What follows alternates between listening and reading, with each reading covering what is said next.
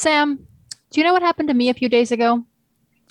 I got woken up by a wall of text messages from Ron asking about nautical maps at Uh, 3 in the morning. yeah. You sound angry. Of course, I'm angry. You know that I've been dealing with my own shit, and now I have Ron pestering me at all hours as if Hey, sleep isn't hard enough to it, come it, by. in my defense, time zones are hard to keep track of when I'm in a new one every other week.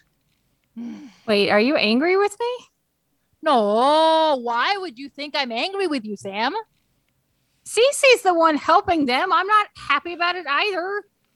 Oh, uh huh. And tell me, was Cece the one who handed them their latest obsession in a silver platter?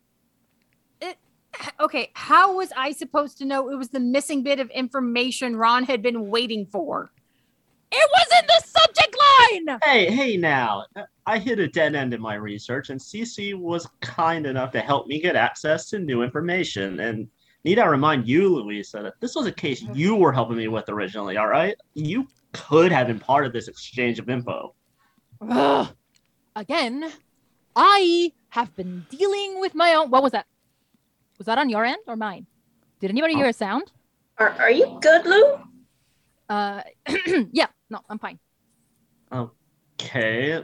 Well, so quick refresher for everyone. I first started looking into all this while doing research about poops in the Caribbean. Oh my god. Oh my god, I'd blocked What? out that ridiculous abbreviation. You're confusing the word ridiculous with awesome. I am really not.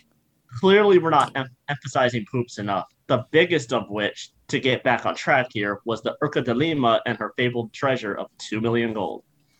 Emphasis on fabled. We've been over this. We've established the facts. We established that pirates were likely involved with the shipwreck, but in no way did you prove there was a treasure that big. Right. Besides, that whole war in Nassau, the same conflict that marked the rise of the Pirate Queen. Sapphic legend. Oh my god. No. You don't get to be exasperated because this is your fault again. Excuse me, Cece gave them some images of wood from shipwrecks. How are their convoluted theories my fault? I think you'll find those aren't just any bits of wood. They are actually important carvings. In the same way figureheads were used as the nautical equivalent of decals, wood carvings were sometimes used on ships, and they were usually decorative and more common among pirates and privateers as their way to personalize their ship.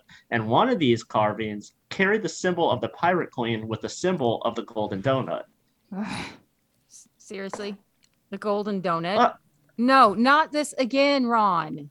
okay, admittedly, it's a little more involved than just the golden donut symbol.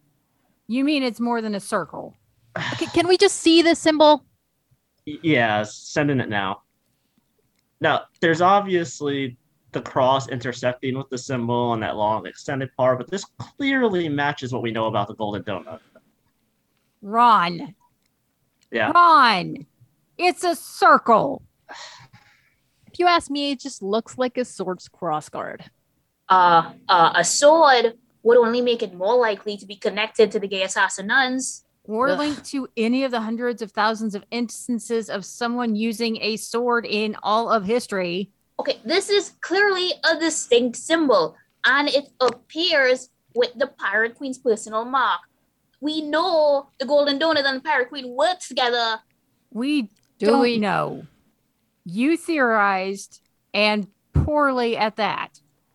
Well, we ran this symbol past our new friend at the St. Catherine Monastery.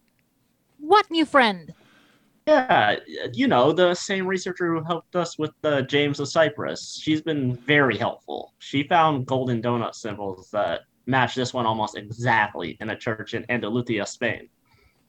And we looked into the church. It was constructed after the Crusades and houses a monastery that's closed to the public. Right. Come on. Let's be real here. If that doesn't say secret training grounds for secret church assassins, I don't know what does. And guess what important church figure has made frequent visits to the area? The Pope. That's who. Mhm. More proof the Golden Donut was there to protect the Pope on the day of the explosion. Now that we have that information, we might want to think about revisiting that footage from that was circling up the web back in the day about that whole thing. Good luck, because apparently a lot of it has been scrubbed. What? That's suspicious. Very suspicious. Yeah, it is suspicious. But do you know what it's not? It is not proof of the existence of a warrior trained by the church with a circle of gold on her back. And it definitely doesn't insert any unfounded queerness into it. Angie. Unfounded? Circle of gold. Did you say something, Louisa? What? No, never mind. I'm sorry, unfounded? Well, you do like to insert your own judgments into your research.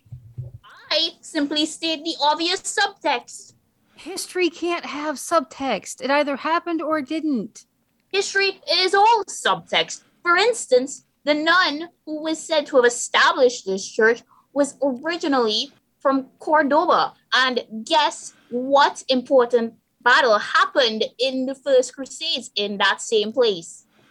An important battle in the Crusades happened there. Could be the tagline for 80% of Europe. What are you going to try next? El Cid was really a vampire slayer? What? Oh my God. Why do you keep giving her ideas? Okay, don't be silly. That's nonsense. Wait, what? He was a demon hunter. There is like a big difference.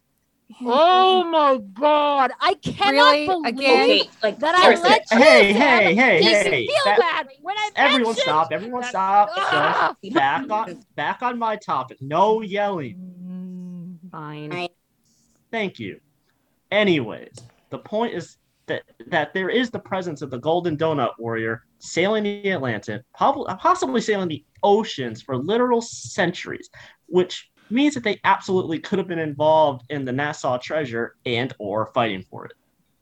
Okay, but why? Even if you're right about the secret order, why would a group that you have linked so strongly with the church be working with pirates? Secret group is gonna need secret money. Yeah, exactly. Unfortunately, with the carving being scavenged from wrecks and little to no documentation on which ships they came from, that's as far as we've gotten for now.